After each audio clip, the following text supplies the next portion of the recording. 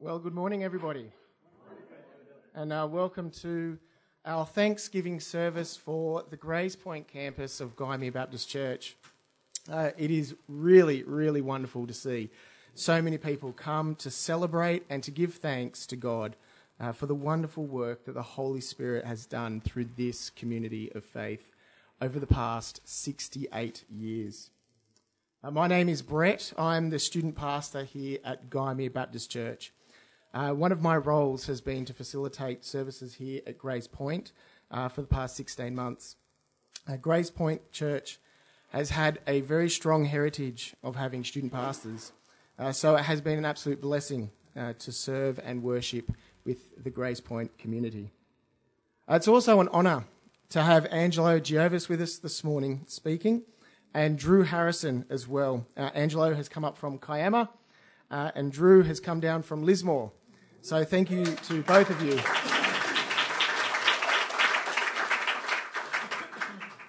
Erin and Michael Foster have asked me to send their apologies this morning as they are unable to attend. Erin has been one of our regular preachers here at Grays Point for a number of years. And so both Erin and Michael have expressed their disappointment in not being able to be here this morning. As well, David Prabhakar, another who has preached regularly here at Grays Point over the past few years, has expressed his disappointment in not being able to be here today. After our service, we have a morning tea. So please, it's a warm invitation for all of us to join together, to chat, to share a cuppa downstairs in the hall, which is down the driveway. So please join with us after the service today. Well, the history of this congregation stretches back to 1949, when in an area that was young and largely underdeveloped, the president of the Progress Association wanted to start a Sunday school for his children. The community approached Sutherland Baptist Church, and a Sunday school began in the lounge room of Mary Brack's parents' house on Peninsula Road. Mary Brack would come to be one of the founding members of this church. The Sunday school operated for a number of years, when in 1955, church services began in the old community hall. Sutherland Baptist Church appointed Bert Davidson as the pastor, and they were known as the Baptist Fellowship, which was a branch of Sutherland Baptist Church. However, the two communities parted their ways, and the Baptist Fellowship became Grays Point People's Church under the leadership of Pastor Davidson. In 1959, Pastor Davidson became a missionary, and upon leaving Grays Point, he approached Gymea Baptist Church to take over. It was at this time that Grays Point People's Church became a branch of Gymea Baptist Church, and they were known as the Grays Point Fellowship. In the 1960s, housing development increased and the suburb population grew, and so too did the congregation. In 1966, with sufficient numbers to do so, the congregation wanted to become a Baptist church in its own right. On Sunday, the 26th of June, 1966, a formation service was held. The Grays Point Fellowship became Grays Point Baptist Church. At this commencement service, pastors from Gymea, Sutherland, Caringbah, and Cronulla Baptist churches were involved in the ceremony. Still meeting in the old community hall, it wasn't long before a new facility was required. In December of that same year, the church moved into the current building that we are in today. As the church continued to grow, programs were developed. There was a boys' club, a girls' brigade, and a young people's fellowship. At Christmas, the congregation would walk around the neighbourhood, stopping under streetlights to sing Christmas carols. This tradition changed over time to carols being sung in the new community hall. Then, in later years, there was carols by candlelight down at Swallow Rock, and more recently, our current carols event, which is held at Grays Point Oval. However, the church had always been centred around the Sunday school. In 1976, the Sunday school had grown to approximately 80 children. Baptisms were held at Swallow Rock, and between 1977 and 78, the then student pastor, Philip Wheatley, performed 11 baptisms. During the 1970s, 80s and 90s, the church was a training ground for student pastors. And also the church sent out a number of church members into ministry as well. Of these, Angelo Giovis, who is speaking with us today, was the longest serving pastor, staying on as an ordained minister after completing his studies. Angelo was at Grays Point for 10 years, between 1979 and 1989. It was during his time at this church that the lower hall was built in the early 1980s. In 1995, Grays Point Baptist Church was renamed to Grays Point Community Church, yet they maintained their affiliation with the Baptist Association. In 2011, Grays Point Community Church officially amalgamated with Gymea Baptist Church with a vision for revitalisation. A tremendous effort was put in by the congregation with support from Gymea and under the leadership of student pastor Drew Harrison. Today, as we end Sunday services, we give thanks to God for all of the people who have come to know Jesus Christ through this faith community over the past 68 years. I would like to acknowledge and to thank the leadership of Ron Lucas, Wayne Graffos and Rob Lloyd over the past few decades, and the faithful service of Jan Lloyd, Margaret Foster and others within the Sunday school. The church was founded on a Sunday school that was formed in 1949.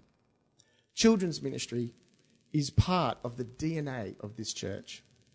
And although Sunday school is no longer held, and we will no longer be running Sunday services, the DNA remains. Because playtime will continue in the hall downstairs, and Kids' Hope will continue in Grays Point Public School. To commemorate the history of this church, we would love to offer each and every one of you, each family here today, to current and to past members, this commemorative book. I'd like to thank Pete Gillies for putting this together. So this book is an offer and a gift to all of you and has a number of photos and memories.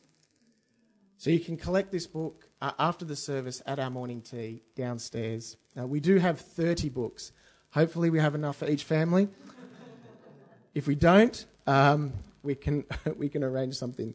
So rest assured, we can get a copy to each and every one of you. I would now like to invite our senior pastor, Marc Rader, to come forward. Well, good morning. Thanks, Brett, for that, doing the history. My involvement here began, I think, late April 1996, when I had come out to Australia to see my then girlfriend, soon-to-be fiancée, Nicole Southworth. Her father's here. My father-in-law is here now, so you know how that story turned out. And I was just thinking now, I think this was the first church I ever set foot in Australia. Because they lived where they still live today on 45 Warren Avenue. And Nicole brought me down here for something. I can't remember exactly what it was at the time, but this was the first church that I was a part of. Angelo married us, and I spoke at Kiama Baps a handful of times after we had kind of immigrated here. And so Grace Point has kind of always been kind of on the outer periphery of my own life. I'm really grateful for this community personally because of the impact it had on my wife's family and my wife. I believe Nicole was baptized through the ministry here while Angelo was part of the service. So it's a really remarkable part of our family's history. And then, of course, to be at Gymea for the last 20 years and to see some of the changes as this community has sought to do what they could to be a faithful witness to the gospel in this community.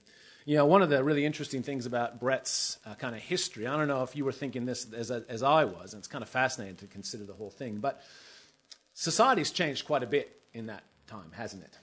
Gymea Baptist Church was founded as a Sunday school as well. Hundreds of kids were there, apparently, in some chicken shed. I don't know how they did that. In fact, I don't want to know how they did that, to tell you the truth. And that's true of a number of areas, but our world has changed pretty significantly, hasn't it? And so the sort of things that worked in the 40s and 50s and 60s they don't work today, do they? Our world has changed. And the really good news, of course, is that the gospel hasn't. The gospel continues to be good news. But for us, the people of God, we so often have to kind of not reinvent the gospel, but reinvent ourselves, right? And to find new ways to share the truth and the good news of Jesus Christ with our society and our world. And as Brett mentioned, when the two congregations amalgamated in 2011, the desire was that we would be able to do something here to kind of reinvent the expression of the gospel here. And while we've had a kind of good crack at it, at the end of the day, I think what we've realized, it took me a little bit longer than it probably took other people, it seems, but it seems that to do something new required stopping to do something old. And so somewhat counterintuitively, finishing our services here on a Sunday actually frees us up to begin to think what it might look like for us to do something different and fresh for the gospel here in Grace Point. I'm really pleased that the playtime will continue. I'm really hopeful that we'll be able to expand that ministry. I'm really pleased that Kids Hope will continue. I think Brett's spot on. That's part of the DNA of this church. And it's one of those places where the gospel continues to be so relevant, doesn't it? People love their kids, want the best for their kids, and the church can really provide something really profoundly helpful for them. So from my official perspective as a senior pastor of the church, I'm committed to, and the leadership is committed to seeing something fresh and new here. At the same time, we want to be faithful to what God's doing. And we want to try to figure that out together. While this is a time of, for many of you, sadness, a time perhaps of reflection and some of the joy of having been part of this community for a long period of time, I do hope that you will join me in praying that God will show us what's next here, whatever that might be. Whether this just becomes a ministry center where we do ministry 5 days a week but not on Sundays, whether there's ever another Sunday morning service here, I'm not too fussed. At the end of the day, what I hope here is that God and His work that takes place here, whatever form or shape that takes. And our attempt to be faithful to that call is pretty significant. So it's really important, I guess, for me. I want to thank you for coming as well. Angela was kind of pointing out people that used to be here who I don't know, and it's great that you were here. That you're here this morning. It's wonderful to see some people from Gymea who have served here or been connected to the church over the last little while. I want to welcome all of you and trust that in this time together, when we reflect on the faithfulness of God, that's what we'll leave with. That God has been faithful here. And just because the services are finishing up doesn't mean that God is not still faithful or that the gospel is not still effective. It's just that our culture's changed, and we need to figure out what that looks like here. So it's a real privilege to be here this morning. It is great to have Angelo back up. For those of you who are not aware, Angelo was down at Kiama for a number of years and then came up and was part of the Gymea Baptist staff. So I got the opportunity to work with him for 12 years, I think it was, in the end, which was absolutely phenomenal. So it's always good to catch up with Angelo and Ann, and to have him here this morning is fantastic. I'm going to hand back to Brett as we continue in the service.